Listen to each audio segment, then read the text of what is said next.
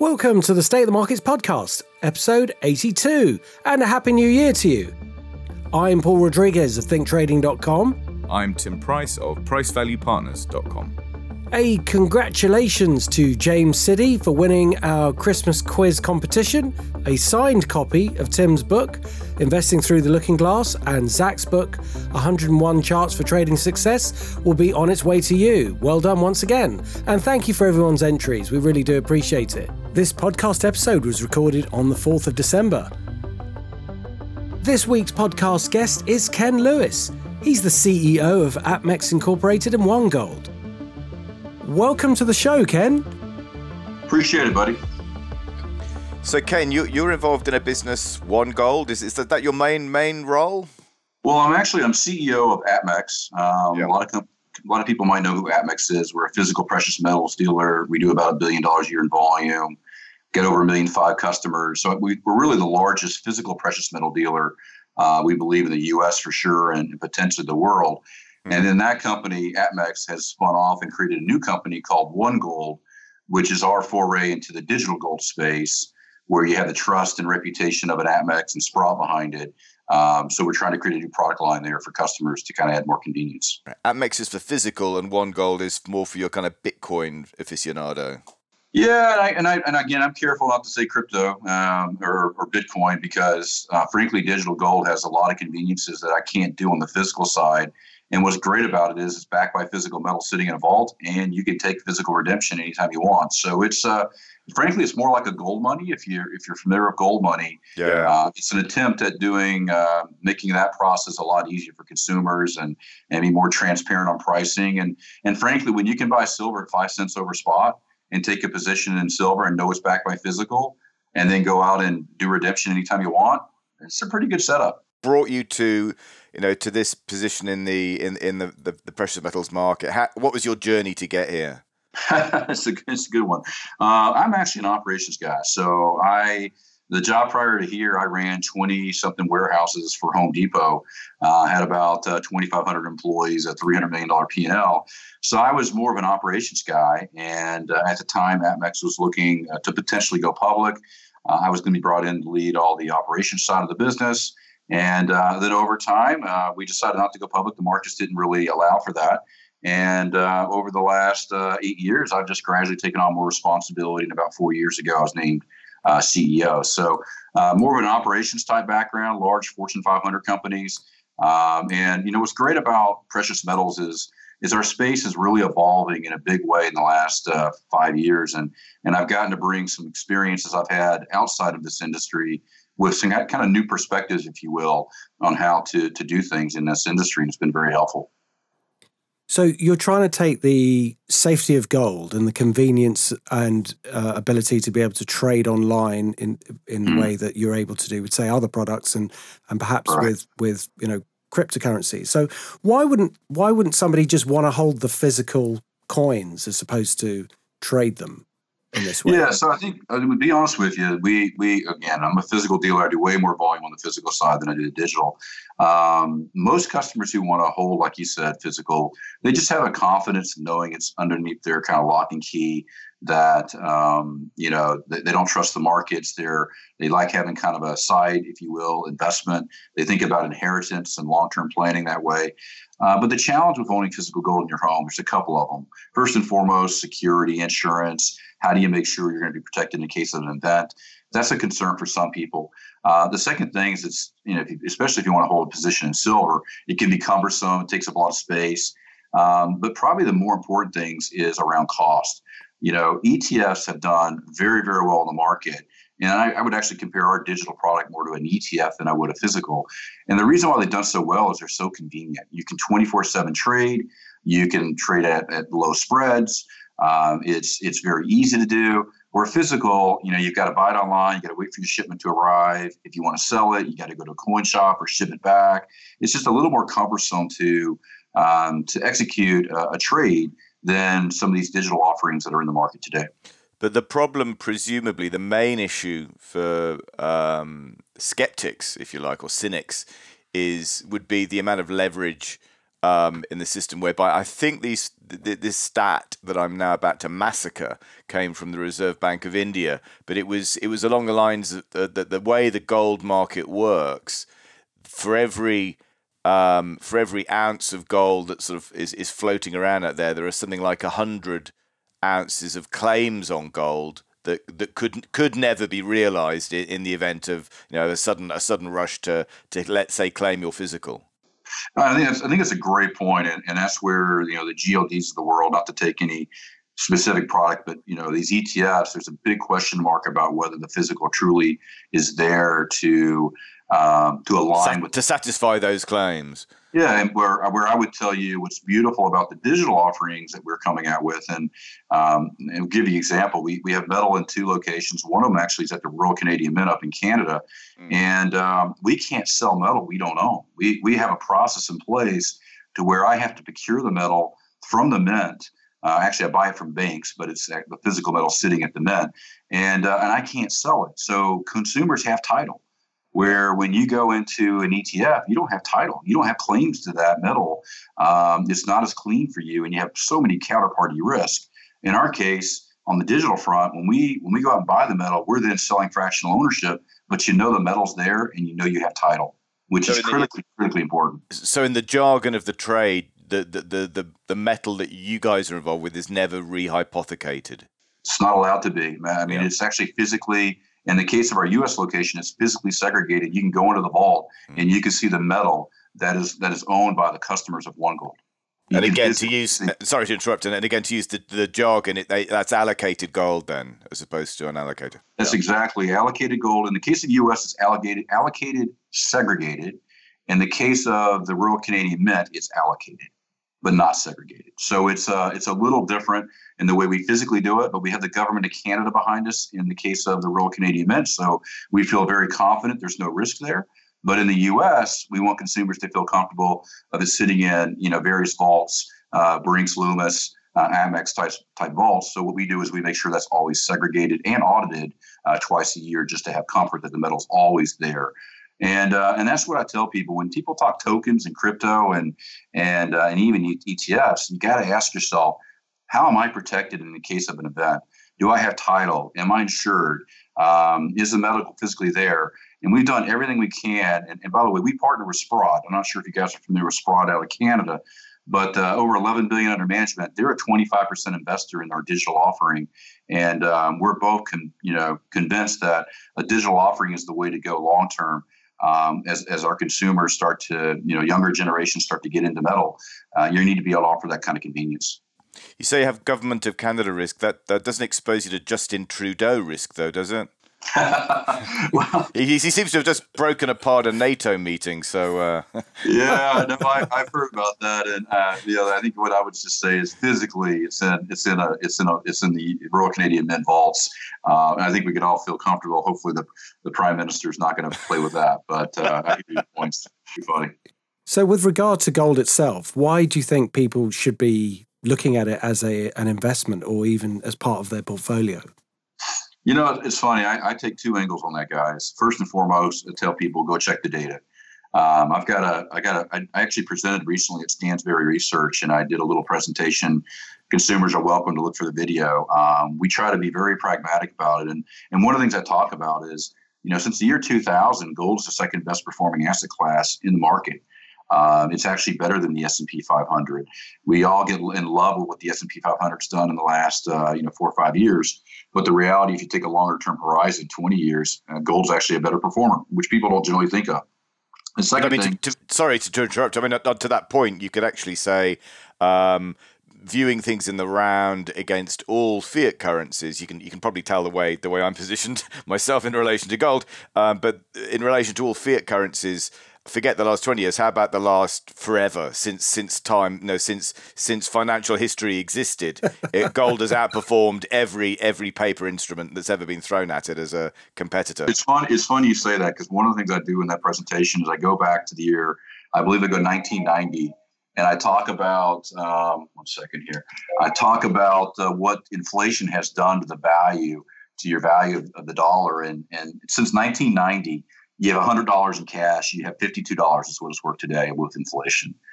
where gold, if you had $100 in 1990, you'd have $570 worth of asset. So, a pretty dramatic difference, a 10 times type multiple.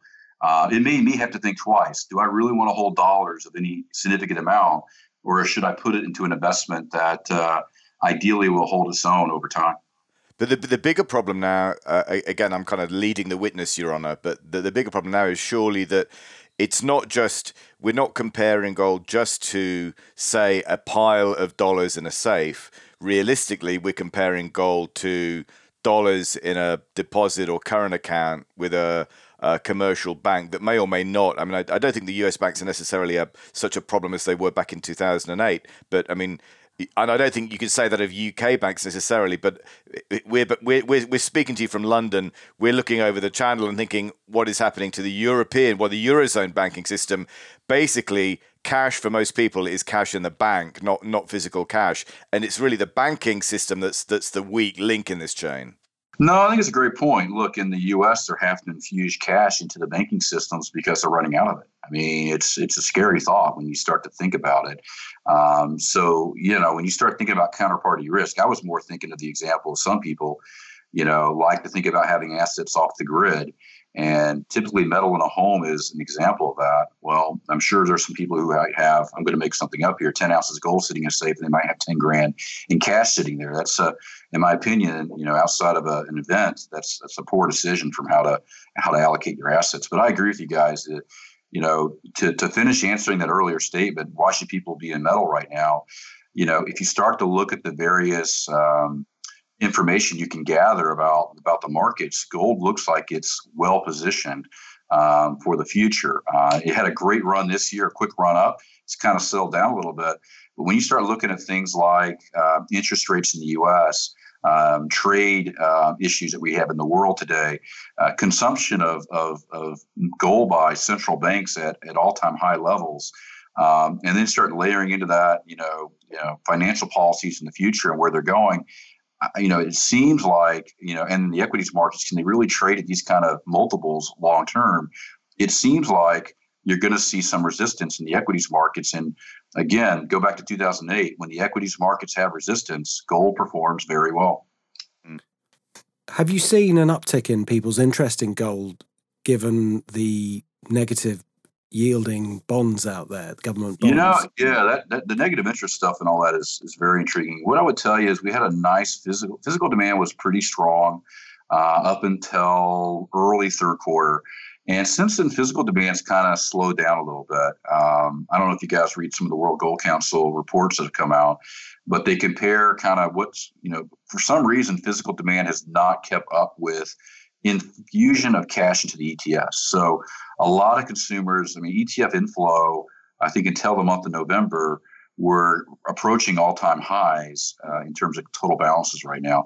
So consumers are definitely showing an appetite for gold. They're putting it in ETFs. The physical side, to be honest with you, I think is going to have to wait until the equities markets truly have some resistance.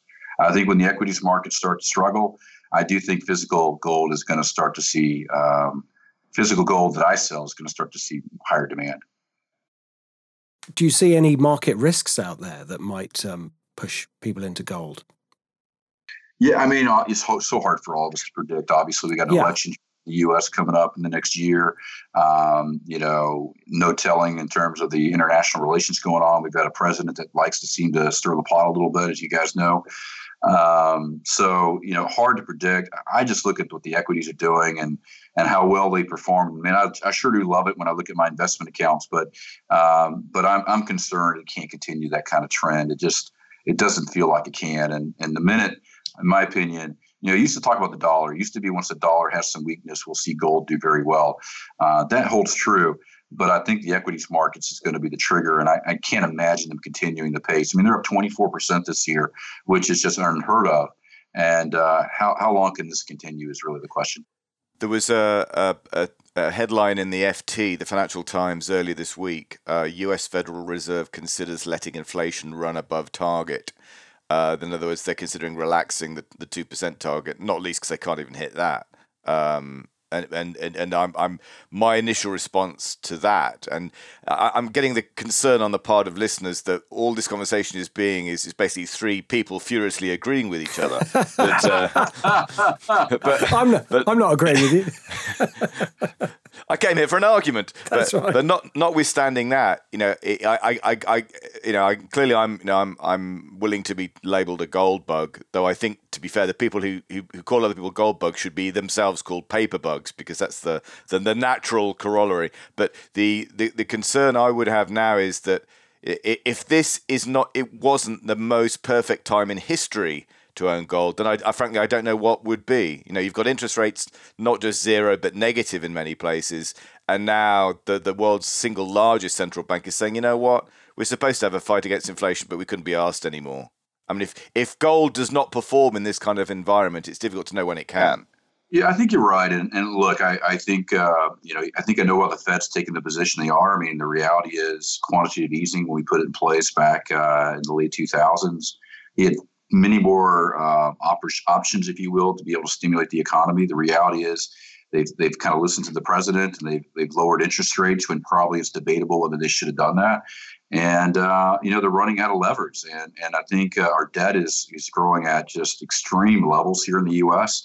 Unfortunately, I think the Fed's going to start to have less and less options if they want to try to react to what's going on in the markets right now. So we'll see how that goes. But, what I would always tell investors, and I'm a big believer in this, don't look at gold as a short-term thing. Don't look at gold as, I'm going to go out and I'm going to show the markets that I'm going to put, a big dollar amount in gold and I'm going to outperform the equities. Look at gold as a diversification strategy. That's the pitch I like to give everyone, because I've heard it over and over again. Oh, you run a gold company, you just want me to buy it. All I want you to do is think about your diversification strategy. You can't tell me having gold at 5 to 10% of your portfolio value, from a performance standpoint, from a risk standpoint, isn't a smart move. It makes perfect sense. And then the debate only needs to become, do you buy physical, do you buy digital, or do you buy paper? And I'll leave it up to the consumer to decide what's right for them. So one of the only real concerns I have in relation to the ownership of gold and silver is, or specifically gold, Executive Order 6102 in 1933 made the private ownership of gold illegal in the US, though unless I'm misguided, I don't think anyone actually ever went to prison as a result of that order. But notwithstanding that, to what extent are you remotely concerned that we might see a change in, let's say, the administration's view of gold as a legitimate financial asset? I would tell you this. I know for a fact Trump's a gold bug. I'll tell you a little story people probably don't even know. We actually leased some real estate in New York City in the Trump Tower. And the way, this is before Trump had decided to run for office, and the way we actually put down our deposit with Trump was with gold bars. Mm. And there's actually a story out there you guys can research. It's very intriguing. My point of bringing it up is I think Trump and I think others see the stability of gold over time. I think the debate might be, would we ever see a revisit of the gold standard at some point in time? More than government changing their view and wanting to confiscate gold. I think it's more likely you'd see a reverting to the gold standard before you'd ever see what the government did back in the 30s. But now, would you say that's unlikely though? I still think it's unlikely. I think both are unlikely, to be honest with you. And I wanted to clarify, because I don't want anyone to run around going, Ken Lewis said gold standard's coming back.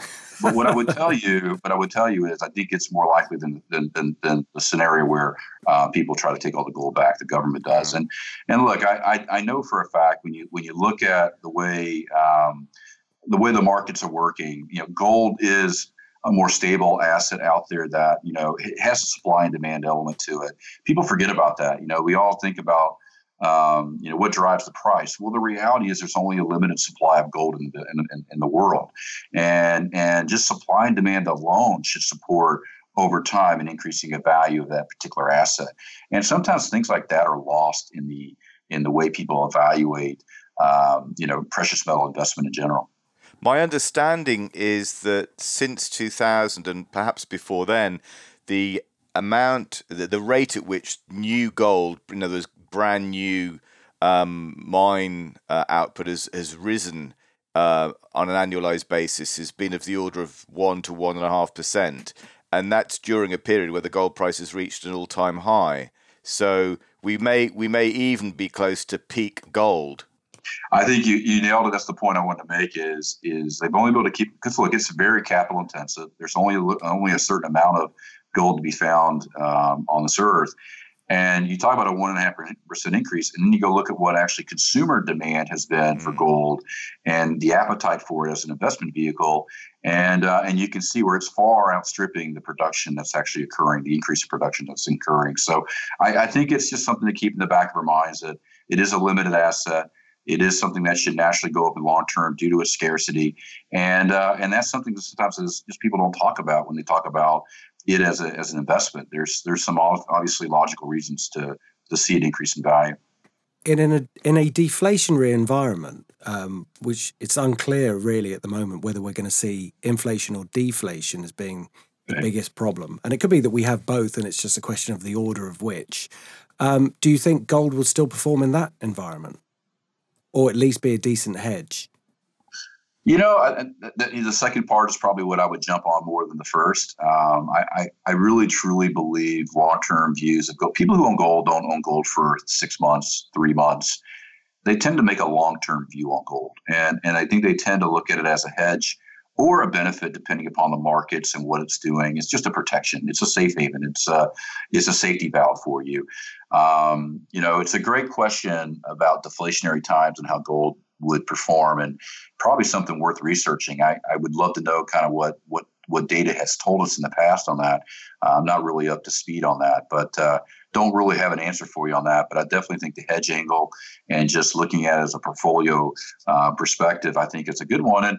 And I know we're mainly talking about the markets, but I do think that's where products like digital gold, I'm not trying to push it too hard, but it's so easy to get in and out of it. But knowing it's physically backed by metal, it just seems like a no-brainer for consumers if they want to go out and make an investment in gold. It's just so much easier to do than the old days back when you had to take a wheelbarrow and go get your metal type deal. It's funny you mentioned time horizons. I was at a meeting with some high-frequency traders a while back, and one of the guys in this panel asked one of the other guys, "What's the longest position you've ever had a trade for?" And without batting an eyelid, he said 5.4 seconds. That's too funny, man. And I don't think gold is really built for day traders, although I will tell you this application we built, you could literally trade in a matter of seconds back and forth. And we actually have people that do exactly that, which blows me away. But if they can time it and figure out a way to make money on it, kudos to them. It's not something I could ever do. But would you? There's a follow-up, which I would suggest that gold remains the most misunderstood asset on the planet. In that, I suspect for most people, they've never owned it, and for many of those, they may never will. They never will. They simply never will. But when people talk about, let's say, the gold price in dollars and top price targets and all the rest, increasingly it seems to me that they're looking at this instrument through the wrong end of a telescope. The question is not what is gold worth in dollars. The question is what's the dollar worth.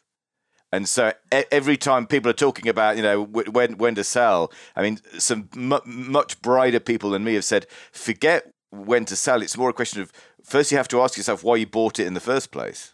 Right. No, I think you're spot on, and I do think it's misunderstood. I tell stories of, I have a guy, a Mensa guy, a very smart guy, very high IQ guy, called and asked me, 18 questions about gold because he didn't understand it. And here's a very, very smart individual who doesn't understand, gold. I could tell you about the time he's done, he put $50,000 into gold because he realized, okay, now I get it. I get the inverse relationships. I get the safe haven concept. I get the idea of having it off the grid. I get some of the benefits that come with it that is completely misunderstood oftentimes in the market. I mean, I think we think of, I don't think you guys saw that. There was a crypto guy put out there a commercial where they made fun of a guy, trying to carry gold and its density and how burdensome it is and how you need to migrate to owning crypto, which is absurd, by the way. But anyway, they made it look so old school and dated and not something you'd ever want to do. Well, the reality of it is the numbers don't lie. It's fantastic for portfolios, and the markets have made it so much easier to own gold that there's really no reason why you wouldn't do it. Matter of fact, I'll tell you guys, we're getting close on a concept where we're trying to find ways where you can earn gold like when you spend a credit card. Find ways where gold becomes more mainstream in the way we think about, our everyday activities we do, because that's going to get people over the hump to start to think about it more and more in a broader sense than just physical metal stuck in a safe in my home, which I think is something we need to work on. The whole point of Bitcoin in the first place was for it to replicate a gold-like product in a digital environment. So it was the long-term values of gold that were built into the whole idea of cryptocurrencies in the first place. Yeah, you're spot on. I mean, the biggest issue obviously is no intrinsic value. It's just all, it's got a very tight holding group that controls the price probably more than anything. But conceptually, you're spot on. And I personally believe cryptos, I don't want to go too sideways here, but I do believe modernizing our financial systems and going to more of a digital concept in general is the right step. Like, I was in China last summer with my daughter for her 16th birthday. She wanted to go over to that part of the country, like, let's the part of the world, let's do it. And when I'm over there, I was blown away. I'm in small cities where everyone's paying their bills with their phones. They're using WeChat to basically buy everything that they're purchasing in convenience stores. And I'm like, nobody carries currency over there. And so I do think the digitization of the financial industry is here to come, and we're going to see big changes in the future. We had what was called a Brexit podcast, and we had a few very interesting guests with us. And we learned from one of the guests, Alasdair Macleod, that Warren Buffett's father was actually an advocate of gold, even though Warren Buffett himself is not, which was absolutely fascinating. It's funny. And look, I know Buffett's angle primarily is, it doesn't return. I'll say this. There's a cost of ownership there that's too high to merit the return you can get. And there's a lot of people have talked about that. And I do think as we evolve the way we think about gold, and we evolve the mechanisms with which gold can be involved in, I think you're going to see some of the big naysayers on gold, like, for example, the cost of ownership. Let me give you one example. On our One Gold application, again, I keep bringing it up, we're going to provide the ability for you to borrow against your gold. Okay, well, why would anyone ever want to borrow? Well, look, if you want to go and borrow money in general from a bank, it is very cumbersome. It's very difficult. They're asking for collateral left and right. You're signing away your house and other things. But what if you just had an investment in gold that you could actually go out and borrow against at much lower rates than the bank would charge? Again, leveraging that asset in a digital form is ways that I think you're going to see things evolve in the future. Can you earn interest then on if you hold gold? Absolutely, you could over time. And I think there are options. There are actually products in the market today where people are actually acting as the bank and loaning their metal out and getting return on that while still having exposure to metal. So I think concepts like that, as we think out of the box, gold is if it's held in physical form and it's in a vault and securely identified, you can do things with it as a collateral element that you probably, you'd be amazed about how the reception would be out in the markets with that. Whether that be borrowing against interest rate, whether that be borrowing, interest, other things, there's things you can do that are very unique that you couldn't do in a physical world without digitization. You need the digital side to enable gold to be used in a much bigger way than it ever has been in the past. Go ahead, sir. Sorry. Yeah, I was just going to say, if clients are buying lots of gold and you're putting lots of gold into your safe, then presumably, I know this might sound like a really basic question, but just so I can imagine it. If you get the reverse situation where suddenly lots of people decide to sell their holdings, do you as a company decide to hold on to that gold for the long term, or do you then actually just sell it back out and keep the level matching what clients want? Yeah, I think one thing that's I would say unique about APMEX on the physical side, or even One Gold, is we don't make money on the price of gold. We may make it on demand and whatnot, but we don't make it. We don't take a position in gold. We don't prospect. We don't attempt to try to predict what metals are going to do. It's not in our things that we focus on. So in your case, we just let supply and demand dictate what we do. So we'll buy metal back. The premium we buy at will be sometimes dictated by how much demand's out there. So you could see, and this is one of the negatives on physical gold, by the way, is you never know how the market's going to be when you go to sell. So today you go to sell a Gold Eagle, you might get spot or $10 back a spot or something like that. Where if you'd sold back that Gold Eagle 5 years ago, you might have got $35, $40 over spot. So we'll buy back inventory at whatever the markets really dictate, typically because of what we can then sell it for on the other side. So it's simply supply and demand, buying and selling type retail concept that we operate under. I see. And we've talked a lot about gold, but we haven't mentioned gold's other cousin, which is silver. And what about platinum too? Do you deal in those? We do, and we actually have, what's beautiful about the digital concept is we have silver on it. Believe it or not, we're 50-50 gold silver, because physically holding silver is a lot more challenging, as you can imagine. But yeah, we deal in both. Why is that? Sorry, Ken, but I'm not sure why. Oh. Why is that? So, like for example, I was talking to a gentleman who had $100,000 invested. He lived in New York City, and he told me he had a silver exposure to that. Well, you start thinking about how many ounces, how much physically the footprint that took up. And he was in New York City. We know real estate there's something like $1,000, $2,000 a square foot. And he's basically saying, I need to get this out of my closets. Can you convert that to digital for us? Which of course we can. And so we bought back his silver product physically. We put it to a digital. We then put the physical silver that we have in a safe, and he's good to go. And he doesn't have to worry about physically storing something that takes up a ton of space and obviously has some risk associated with it being there. So yeah, but silver is something we do a lot of business in, and it's unfortunately probably been hurt a little more in the last couple of years than I would have liked to seen it. I think gold is kind of still the primary target of people when they go to invest. Silver had a great run there from like 2011 to 2015, 16. It was really humming along. And the last couple of years, silver has really pulled back in demand. I think that's only a matter of time before that comes back as well.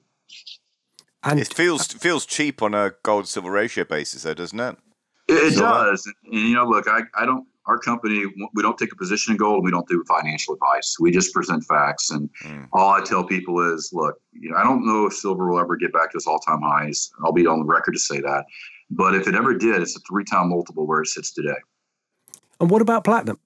And platinum is a similar story. But in gold, though, you look at it, we were $1,450. Its all-time high is $1,900. So you can move $350, $450 on gold, or 30, 40%, or you can move 300% on silver when you look at them to their all-time highs. So I think silver is a fantastic buy right now. When you look at the silver gold ratio and you look at it at its performance to all-time highs, I don't think there's any doubt it has far more upside and much little downside. Platinum is a product that has also kind of had a tough run lately, but I think it's also got great potential, probably more like on the gold side. Gold buyers and platinum buyers seem to be more alike. Silver buyers seem to be a little bit different type of investor. And they all have industrial use, if nothing else, which of course there was, we had a gentleman on our podcast called Guido Hulsman, and his main reason for preferring gold was simply, at least you can use it in industry, if nothing else. And the same for silver. You can say the same for silver. Yes, exactly. If not more so. That was as opposed to Bitcoin or cryptocurrencies. Yeah, I think it's a great point, and there is industrial demand for these things. And as we think about things like what's the new phone technology coming out, 5G or something like that, it's got more use of precious metals than the previous version. And you think about solar panels, and you think about the electric cars, and there's a definite institutional need or industrial need for metal, which is fantastic. The other thing that's beautiful about gold is our world banks love to have gold sit in their vaults as a way to back their economies and their financial instruments. And matter of fact, I'm sure you guys have heard about this, but there's many banks that are actually liquidating dollars and getting into gold because they feel like gold has less exposure to risk due to the volatility that's going on in our country for our leadership. So you're seeing more and more demand for gold grow with central banks and getting out of the U.S. dollar, which I think is great for gold long term as well. It's funny, we had a great situation in Europe about a decade ago, and there was a Dutch pension fund. I think it was the Glassblowers Union, and their pension fund had let's say a meaningful exposure to bullion, to physical gold. And the Dutch regulator said, what are you doing with this risky commodity in your pension fund? You need to sell this risky commodity and replace it with very, very safe Dutch government bonds. And the pension fund took the government to court, and I believe they won that case. Well, again, half of the problem that we're all dealing with is the damned regulator. Well, that's a good point, Rick. I think the banking systems, I think, are better propped up today than they were back in 2008. And so the regulators maybe are helping us a little bit there long term. But when you start to think about world banks, and I'm not an economist, guys, but I think it's pretty amazing the level of investment they have. I've got a presentation I've done, and you look at the tons, just the raw tons of gold sitting in vaults around our governments around the world. It's they clearly believe in it as a vehicle to protect their economies long term. I was at a pub quiz, and one of the questions was, what metal is the best conductor of electricity? For me, gosh, I know Tim knows the answer. Platinum, I would say. Platinum or palladium? Tim. It's silver, isn't it? Yes. Oh, is it? Yes. Oh. And no one got it. No one got it wrong. Actually, yeah, a friend of mine there got it right because he'd heard it before, and it was like, but there were these, PhD guys who just didn't get it right. It was so interesting. So that is interesting. Yeah. So it has that industrial use as well. So which is one of these guys that's amazing is go look at the price of palladium and look at what it's done the last 2 years. Yes. It is primarily used in industrial purposes, and everything I read is because it's gotten so expensive, it eventually will be replaced with lower cost metals. But it's performed so well because the amount of supply can't keep up with the institutional or industrial demand for its usage. So yeah, people do definitely forget about the industrial uses of various precious metals and how they can drive the price of that metal up or down, depending on what's going on and how things are evolving. I don't know if you've been or if you've heard about the catalytic converter thefts that have been going on, but personally, personally, I had that happen, and that's directly linked to the rising price. It's just quite incredible. Yeah, no, I think you're spot on. And again, it's nice to know that something like a precious metal has other reasons that drive its price than just investor sentiment, which I think protects it long term. Like I mentioned, look, history doesn't lie. It just continues to grow in value over time, and I think you're going to continue to see that in the future. You mentioned that gold should be part of a portfolio. If we put gold to one side now, what else do you think you could put? You can't. No, Paul, you can't put gold to one side. Sorry. What are things people's investments? Obviously, I'm not a financial advisor. Me personally, I think you should always have an exposure to real estate. I think it makes a lot of sense. I personally, everyone's in a different stage of their life cycle. I'm in wealth preservation mode. 49 years old. I'm starting to try to think about how to make sure I'm going to have something when I retire. And so, I just built me a new house and I've got 75% equity in the home. Someone look at me and go, "You're absolutely crazy. You could have made 24% in the markets. What are you doing? You're losing money by making that decision." I look back and go, I'm comfortable with my decision because I'm in preservation mode, and I know the house is not going to go down in value, generally speaking, and I think it's a safe investment I'm comfortable with. So I think everyone, it kind of depends on where they're at in their risk profile and the stage of their lives. But owning real estate, I think, is a very smart move, even from an investment standpoint beyond just your home. I think it makes a lot of sense as well. And history has shown real estate tends to perform well. But you got to be careful. There's bubbles out there where you can get burned, and you need to watch for that and not buy at the highs. Ideally, you got to prevent against that. So that's one area I know I tend to invest in. I'm still a believer in growth stocks, but maybe not to the level I have been in the past. I tend to go with more small caps and mid caps right now. I think that's the future. I think, guys, I think technology is evolving, and we need to continue to invest in where the technology roadmap is going to take us. It's amazing the efficiencies and that is bringing to the markets, and how that's resulting in companies that have significant valuations for rightful reasons. I mean, they really have disrupted the market in many ways on the technology side. The most single significant quote that I've ever come across, certainly in my career, in investment terms, is a line in a book called Against the Gods by Peter L. Bernstein, and it's a quote from a chap called Daniel Bernoulli. And Bernoulli was almost literally a Renaissance guy. He was a polymath and a scientist and God knows what. And what he said was, I think that the precise quote is, if you're dealing with wealthy investors, quote, the practical utility of any gain in portfolio value inversely relates to the size of the portfolio, unquote.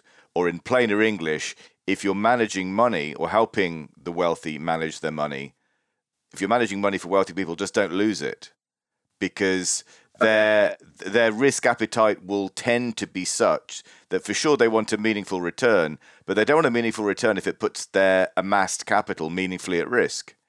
And I mean, that's a business that I'm involved in.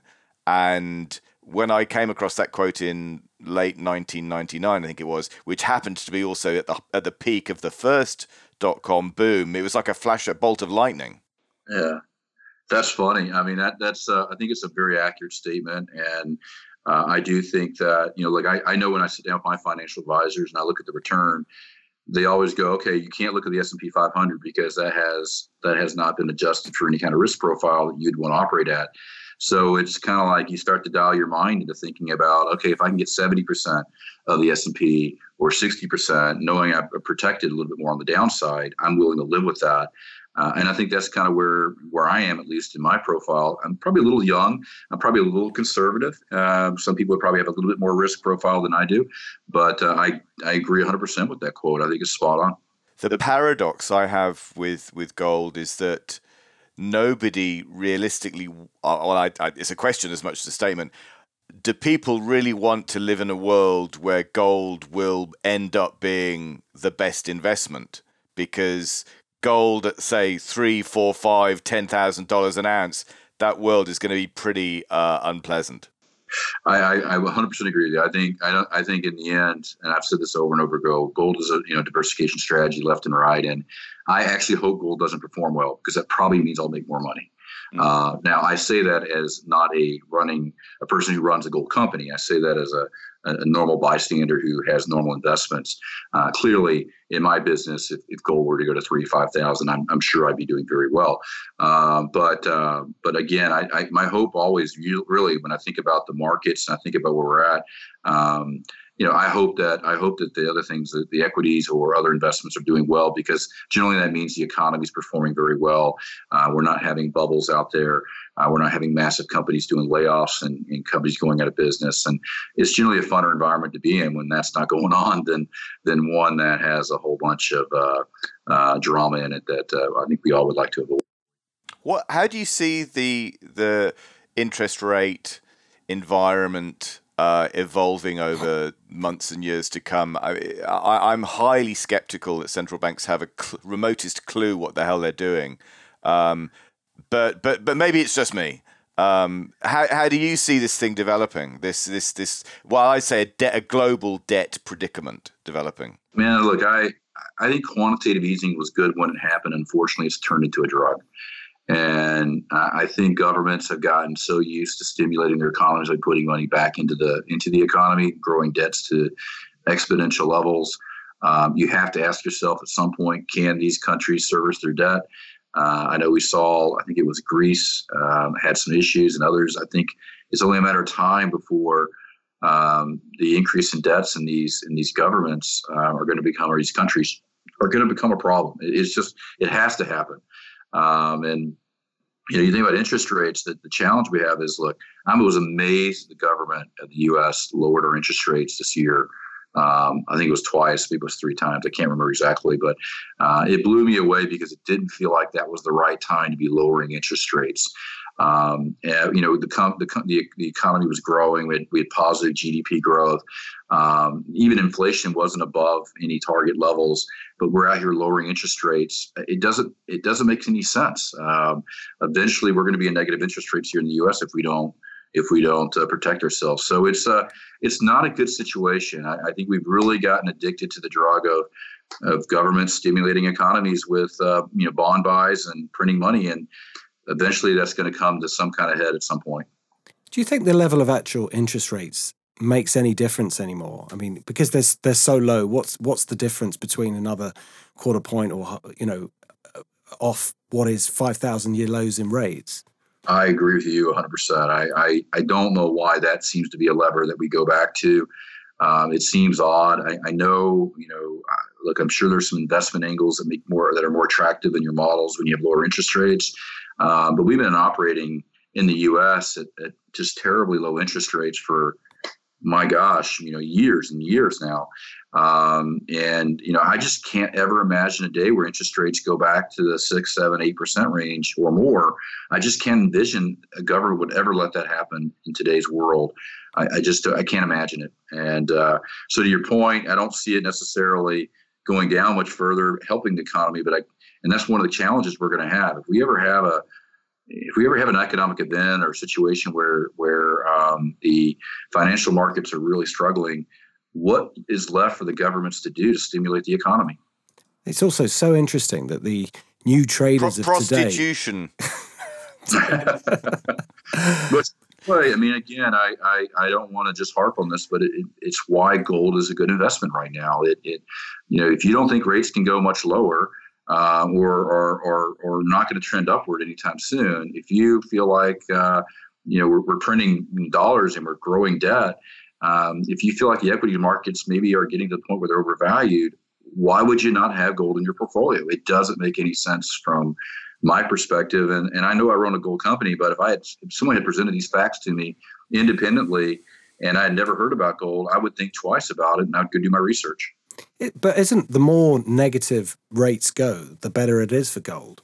It is. The opportunity cost obviously is there. I mean, if you're going to pay to hold dollars, why would you not just hold gold, right? And that's I think interest rates are one of the people say higher interest rates are bad for gold, and they tend to be not good for gold because the cost of owning gold is higher. So lower interest rate times are perfect for gold. Although I do believe there is some history that shows even at times when there were higher interest rates, gold does not always perform. Gold can still go up in value even with higher interest rates. It really depends on other events that could be going on in the markets and not just interest rates. But I think you're spot on with with interest rates being as low as they are. Your opportunity cost of owning gold is next to nil. You got to give it some serious consideration.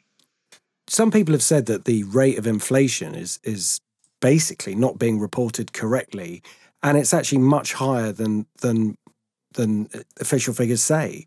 And therefore, it would make sense to protect your dollars by putting it into something that is stable. And your own figures bear that out over a long period of time. Yeah, you're right. And look, I think, I'm not a conspiracy theorist, but I will say a lot of gold owners tend to be a little bit more on the conspiracy theorist side. They like to think about how the government may not be telling the truth. And look, I mean, all these economic figures that come out, I'm always amazed at the level at which they get adjusted after the fact. I'm sure you know what I'm talking about. And I'm sure they're meant to be reliable, but I have question marks sometimes about, I don't know, it seems convenient that certain numbers are presented certain ways when an election's going on or when, good news is needed for leadership. It's crazy how that tends to work out sometimes. But again, that's on the conspiracy side, and I'd rather steer clear of that and just use data to make decisions. But there's definitely some question marks out there on some of the data that's reported. I question it just in general. Yeah, I mean, it's not so much being a conspiracy theorist, but more just observing what you have to pay for day to day, and tuition fees and food and beers in your local pub or whatever it might be. I mean, none of it seems to be stable. It always seems to be going up, faster and faster. So there's definitely a feeling of inflation out there, without it being reported. No doubt about it. I have 2 kids in college. I got a third going next year, and in the U.S., I went to college back in '88, graduated in '92, paid my own way through school, 100%, and I graduated with $8,000 in debt. And I look at it and go, gosh, okay, I've got a kid out of state, going to Georgia Tech, where I went, and I'm paying probably all in between tuition, room, board, $55,000 a year. And I'm going, so that's going to cost over $200,000 out of state, and I graduated with $8,000 in debt. I was an in-state student, so full disclosure there, but it's just crazy. There's to your point, there are definitely certain areas where we spend our money that have clearly gone up far, far greater than the inflation number people quote. We had a gentleman on our podcast, Guido Helsman, and he was talking about, I'm not sure if it was a relative, I can't quite remember, maybe Tim will remember it, but he was saying that he had a relative who was a good few years ago who was I think he was basically a carpenter, something of that nature. Not what you consider to be a highly paid profession, but still managed to take his family on holiday and live and buy his own house. And if you look at how much it costs to actually own a property anywhere, let alone in a city, to fund it, what you've got to earn in order to do that, it just makes you wonder how these numbers are being reported. They were being reported obviously in your own currency. They're not being reported in gold. So I think some smart people have kind of reanalyzed the true value of markets in gold. So the Dow in gold and house prices in gold, and you actually see these so-called investments that have done well haven't actually done quite as well as you might have thought. Yeah. No, I think you're spot on. I have a son. He made a decision a week ago that he thinks he wants to be a teacher now. And so him and I started doing some research on what a teacher makes here in the U.S. And, I became convinced, and it's despicable, to be honest with you, for such a valuable position like that, what we pay our teachers is ridiculous. But I looked at it and I go, can he make a living, with a college degree, being a teacher, giving back to the community? Can he actually support himself in today's times? And I think it's a tough question. And so to your point, the days of a carpenter being able to go out and buy a house and support a family and live healthy, I think it's in question compared to where it was back 30, 40, 50 years ago. This is at a time when, air travel has become cheaper, relatively cheaper and easier, but it just doesn't seem to be as accessible. But sorry, Tim.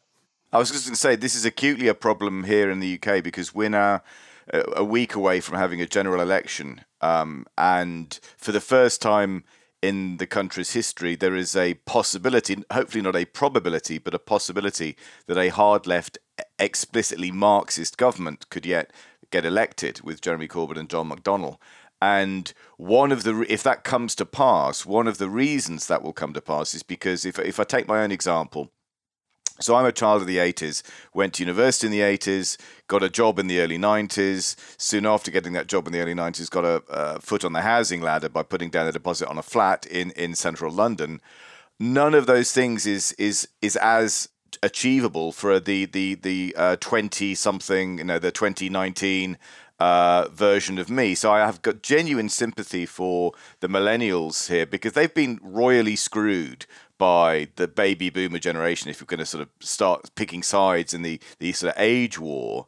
And the conclusion they've probably come to is the system is rigged, the system is flawed. This is what one of our previous guests referred to as crapitalism.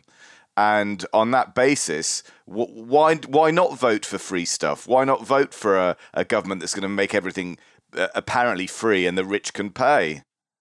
Yeah. I think you're spot on. I was amazed. I have a son. He was at Wake Forest at one point, which is a little bit more of called a preppy school. Kind of lot of high net worth families were there. And I was blown away by the awareness and amount of investment in gold that was already occurring at kids in college, right? Who would have thought about investing in gold in college? It's starting to come back. I think there are generations that are starting to look at it as a viable option, even at ages like 20 years old, because they see what's going on in the markets right now. I think if Bitcoin's done one good thing and only one, it has actually made people question what money actually is. Good point. Great point. So, it's asked that question. And when you start looking around, that's why you end up looking at gold again, because you analyze cryptocurrencies and say, this is interesting. I get it. There's limited supply. You can't hack it, and it's it's not centrally controlled. And then, well, why was it created? Oh, yeah, it was created because they printed all this money. Oh, okay. And so what, printed this money against what? Well, what was it backed by before? Oh, it's backed by gold. Oh, right, okay. So it all just roads lead back there, really. And you could also say, though, Paul, I mean, not to dispute that, but you could also say that the 2008 financial crisis also had some value in that it ought to have taught people that, well, markets can go down as well as up. And not to be too glib, there's a friend of mine, I think he actually managed to turn this into a book with the title Money Talks, and mine said goodbye. Guys, I mean, when we looked at the markets, and you talked about crypto earlier, what we liked about crypto is how the use of technology is making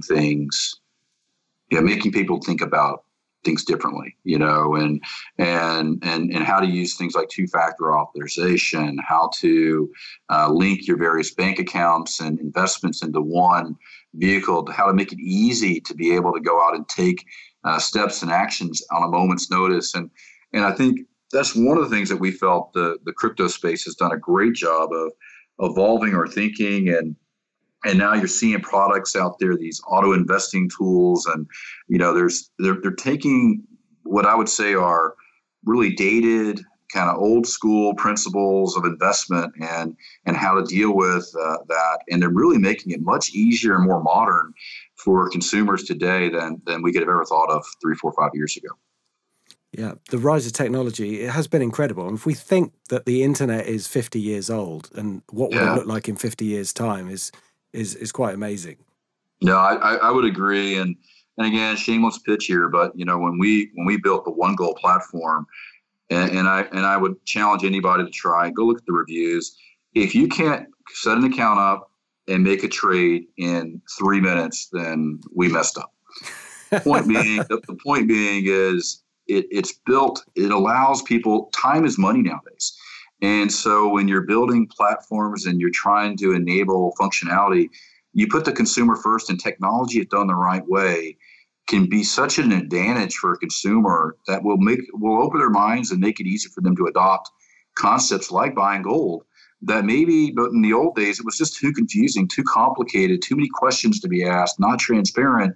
And I really do think the cryptos and some of the technology evolutions are going to make how you invest and how you hold your money. And I mean, will there be a day when we won't even have a currency anymore? When I say currency, we won't be holding dollars or euros or pounds. We'll just have our phones.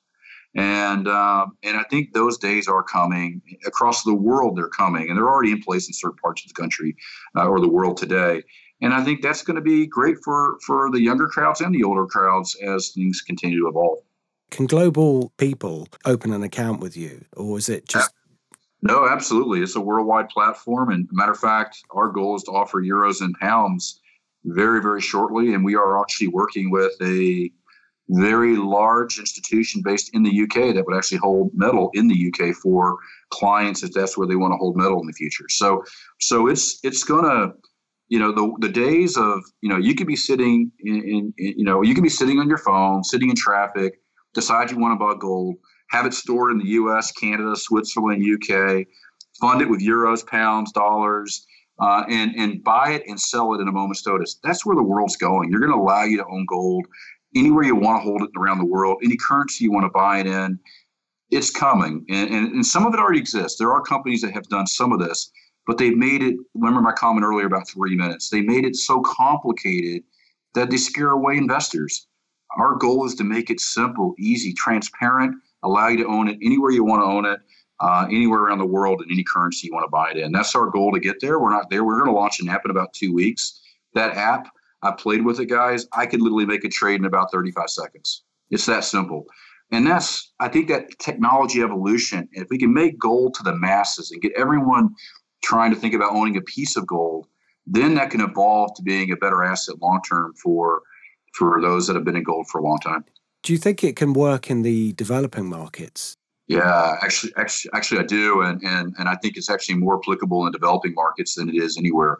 Because would you rather hold your Venezuelan currency, or would you rather hold gold? And I don't think there's any doubt consumers are better off in some of these countries where their currencies are so volatile. You really would rather just hold gold, and I think that's a smart move for many down the road, and eventually.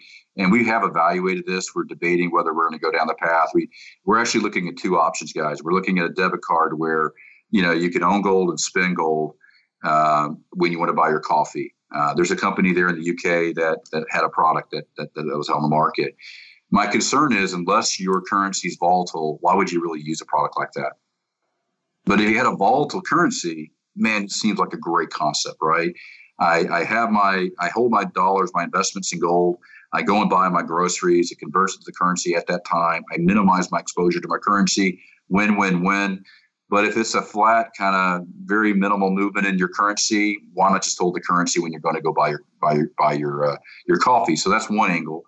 But the other angle we're working on is want to give you a credit card that gives you 2% back in gold that's automatically invested for you, so you can actually grow your investments in gold as you buy your groceries and other things. And we think that angle is one that we think is more attractive for consumers long term. 2% in this environment is absolutely massive. How would that be sustained?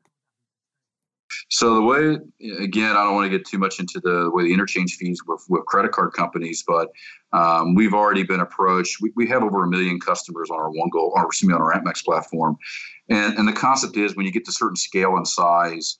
The way the fees are paid for on the credit card side is merchants pay those fees as a part of any transaction. Mm-hmm. So they're paying 2 to 3% no matter what credit card you walk in and use. The question is really how much of that goes back to the consumer and how much of that stays in the pocket of the banks. So that's how you can offer a higher rate of interest. Our view is to give it back to the customer. Our goal is to make our 30 basis points on a transaction when you buy and sell gold. And we really want you to put as much into gold as you can, because over the long term, we know that's going to be good for our business model. So those possibilities do exist in the market. And this is where gold is going to become mainstream, in my opinion. You're going to find more and more new ways of owning gold that is going to make it more attractive to the masses. And I hope to God that if it isn't us, someone is going to really move us forward and make this a reality over time. Sounds fascinating. It really does. Yeah, we appreciate it. We're working on it, and we're not there yet. I mean, we launched an app, like I said, in about 2 weeks, and we're looking at currencies in the UK. We're partnering with a company that you will know very, very well that would hold the gold there in the UK. I think there's some evolutions coming, guys. That not just our platform. We're not the only ones trying to figure this out. The best thing we got going for us is, we got $1 billion company in AppMax, and we got a $700 million market cap company in Canada helping to build this thing out. So you got stable, long-term precious metal companies trying to build this, not fly-by-night, new to the industry guys who are just trying to figure it out. You got proven players, which we think is going to be critical long-term. So if someone wants to invest in a company such as yours, or buy some gold in a company such as yours, what would they look at before they do that? What would be a checklist? That's a great question. I mean, we're a private company, obviously. Not sure. Obviously, I think, one of the challenges on companies that deal in gold is their stock tends to trade with people's perceptions on how gold's doing and not always their bottom line of performance. And I think that's frustrating. I think sometimes gold companies are not valued at the levels they should be. Based on how well they're performing or not. I think it's one of the things you have to be aware of. Many people do believe in buying or investing in mining companies or people in the gold business when you invest in them instead of buying gold because you see an opportunity to make money that way. My cautionary tale on that is the markets don't always sometimes respond the way gold responds. All you have to do is go look at stock performance this year some of the leading gold players, and you can see that they haven't performed as well as the price of gold has performed. So I just would caution people to make sure it's a well-run company, make sure they've got a great balance sheet, make sure they've got good prospects when they're investing. Those tangibles or those key ways of looking at a company are no different whether it's a gold company or any other industry you're looking at investing into.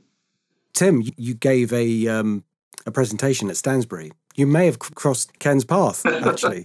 We may well have done. So I've done two. I did one in Las Vegas a couple of years ago, and I did one in Nashville, both of which were great fun. And no, it's a quality operation. It was. I was there this year. I was there just about a couple of months ago or 6 weeks ago. And you know what amazed me was I think the audience, a lot of high net worth individuals, about 500 in attendance, another 200-300 online. What amazed me is they were aware of gold. But as big as Atmex is, $1 billion company in the U.S., I was amazed how few people knew who we were. Yeah. And so it was an opportunity for our company to kind of get to share our history and our views on gold and where we think the future is going, and of course talk about our digital idea. We think it's great, and we always think that we're big and people know who we are. And what we realize is we're just a small company that many are not aware of, and our job is to get the word out and try to educate people as much as we can on gold and gold as an investment. And Stansbury does a great job of doing that. We had a great guest on, and of course you'll know her, Danielle DiMartino Booth, and she at that conference asked a very interesting question of the group. She said, "Who here thinks that the market is overvalued?" And the camera sort of swung around to the audience, and only a very few people put their hands up. And I was shocked. I thought that was a great question, but it was also interesting that so many professional, I guess, people or such interested people didn't actually think the market was particularly overvalued. I think that's just people didn't want to raise their hands. Yeah. Really? Oh no, I don't know. I think you think they were shy. Yeah, that could have been it. That could have been it. But the audience I saw there, it was it's the kind of audience that doesn't want to be on camera. Let's just call it that. Right. Okay, that makes sense. It's they're very I think they're people who take their investments very seriously. I mean, they pay a lot of money to be a part of the Stansbury operation and get all the research reports. And I think their whole goal is to become as educated as possible. And I can't imagine if you did a survey that was confidential, you get the same response as the hands you saw in the audience. We had many a person come up and talk to us that absolutely feel like gold is a viable option. It's really about how you get into gold is the part that really confuses people. And that's my point about earlier. As we can make gold a little more attractive and easy to get into and out of, I think more consumers will migrate that way. Most of the conferences I tend to be involved with, the attendees are so gloomy about the future. They tend to conclude that gold is for optimists. Is that before or after your presentation? Well, let's just assume I'm not talking to them about gold, but I typically would be talking 99.9 recurring % of the time about gold. Yeah, that's too funny. That's too funny. Brilliant.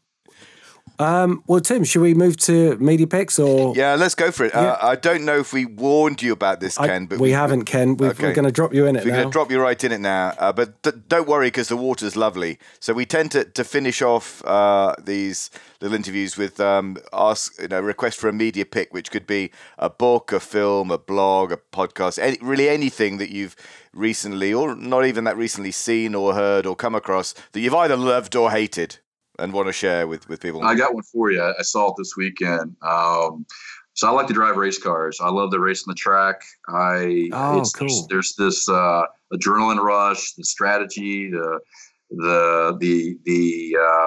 attempt to do your best times and maximize your ability. And so I saw Ford versus Ferrari this weekend. Oh, wow. Yeah. And if anyone drives cars, who's ever tracked a car, they can relate so much to the content in that movie. There was a talk at one point about the perfect lap. And anytime I've gone out and raced and looked at the data, how you braked, where your acceleration was, your steering, and you're always trying to perfect the process, and you never get the perfect lap, but you try to. And they talked about, the perfect lap and landing that perfect lap and setting the new records. And I really could relate to, not that I'm a professional race car driver, but just the fact that anyone who spent the time trying to understand how to go faster on track, that movie was exceptional. And the acting was great as well. And you didn't realize it was 2.5-hour movie, and you just didn't realize it. You were amazed it was that long a movie for how smoothly they went through the subject matter. It was a great movie. Have you seen Rush, Hunt v. Lauder? I haven't. Oh, man, you'll love that. It's a fantastic film. Absolutely brilliant. About Niki Lauda and James Hunt. No. I did see that. My apologies. Yeah. I did see that movie. Yeah, no, that was actually another very good movie. I enjoyed that one as well. It was very well done. Ron Howard directed it. It was excellent, I thought. I have to admit, I'm really pleased you said that about this current film, because I'd seen a trailer and it didn't land right for me. So I didn't get a good feel from it. And I love racing as well. So if you like Rush, I will guarantee you will like this movie. I will guarantee it. I 100% think you will love the movie if you like that other movie, especially because that other movie I thought was maybe a little less technical on the racing side and a little more storytelling. But I think this one, I think you're going to, and also the acting was amazing. I mean, you got Matt Damon. You got I'm drawing a blank on the gentleman's name. It's Christian Bale. Oh, Christian Bale. My goodness. Christian Bale was amazing. He's amazing, isn't he? Yeah, He's really. Great actor. No. So we are talking Christian Bale. Yeah, get out of my light. What are you doing? You moron. You amateur. Yeah, he's great. And he's a passionate person. He is an English accent already, obviously, and he plays the story of an English racing driver that lived out in California. It's great. It fits perfectly for him. Can I be honest with you, Ken? I had a listen to that accent and I was a bit worried. It wasn't as good as the Bridget Jones accent what's her name? Now her name's gone out. Renee Zellweger. Renee Zellweger. Renee Zellweger's English accent is brilliant. Was it as good as Dick Van Dyke in Mary Poppins? That's the question. I think nothing could be worse than that. But it sounded a little like he was trying to do a bit of Cockney, and it's sort of Mockney. I don't know. I was worried about it, but I think he's an excellent actor. So I will tell I'm really looking forward to it. Not being from the UK, you guys, I'll leave that up to you to critique. But, okay. I thought it was really good. Shelby, excellent. By the way, the role of Matt Damon and the story of Carroll Shelby is also one that maybe Americans relate a little bit more because of what Shelby did. But I never realized his story quite as much either. That was very interesting to learn about. But so you got to try it, guys. Let me know what you think. Brilliant. Will do. Thank you very much indeed for that. Tim. Well, as a non-car driver, I'm going to nominate a lovely little film called Herbie Goes to Monte Carlo.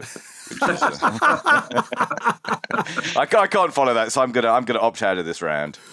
Okay, that's fine. Well, I was. By the way, Ken, have you ever done kart racing? I have some. So I've done some. I've actually raced the ring over there in Germany. I've driven with Mercedes at several tracks around the world. I actually drove on ice, guys, up in Canada. That's one. If you've never done that, go out and get a race car on ice. And you'd be amazed at how fun that is. But obviously on a track, not on the normal road. It's literally what they do is they take a frozen lake. Yeah. They actually smooth out a track on the lake. So obviously you can imagine you're going to slide the car around a good bit.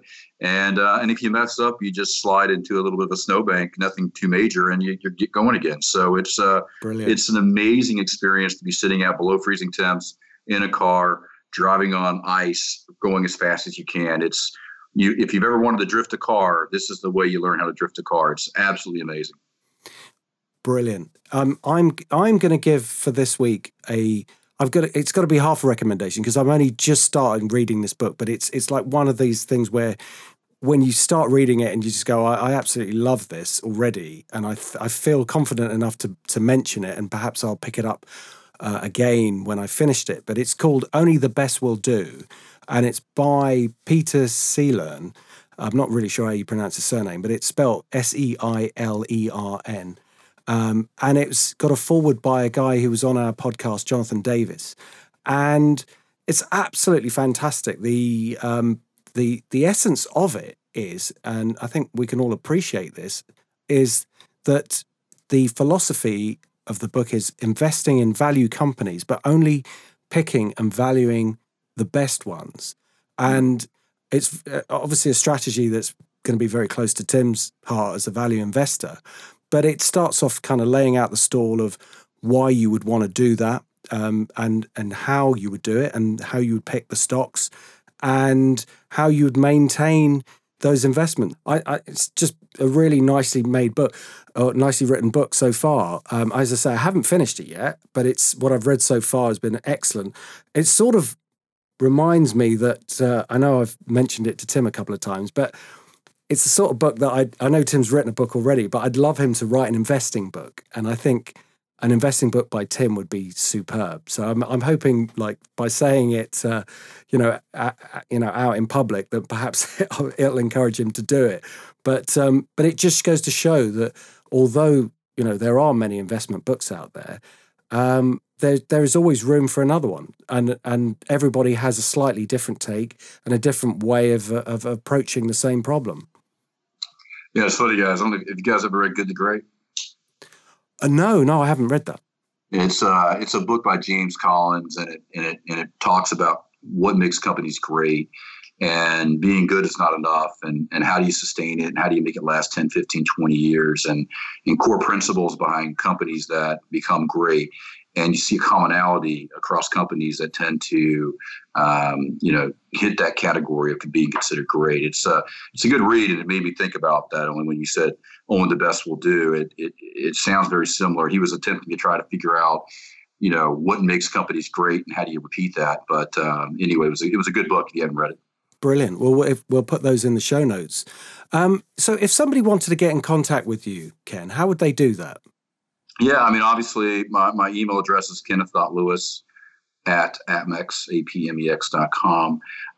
And they can also go online, and anyone can get a hold of me if you contact our company, obviously. So, we're a 220-person company, but we act like we're a 5-person company. We really try to be a family, and people can get a hold of anybody if they would like to reach out.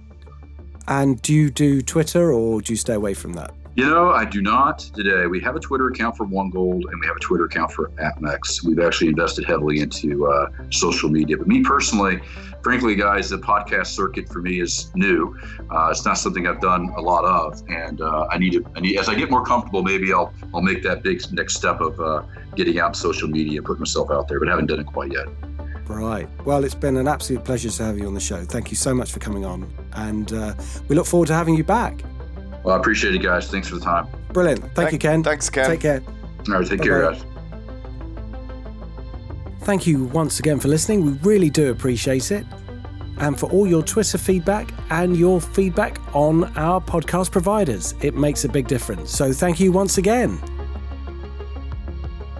We will be doing an Ask Tim and Ask Paul questions very, very soon. So keep those questions coming. And we'll see you next time.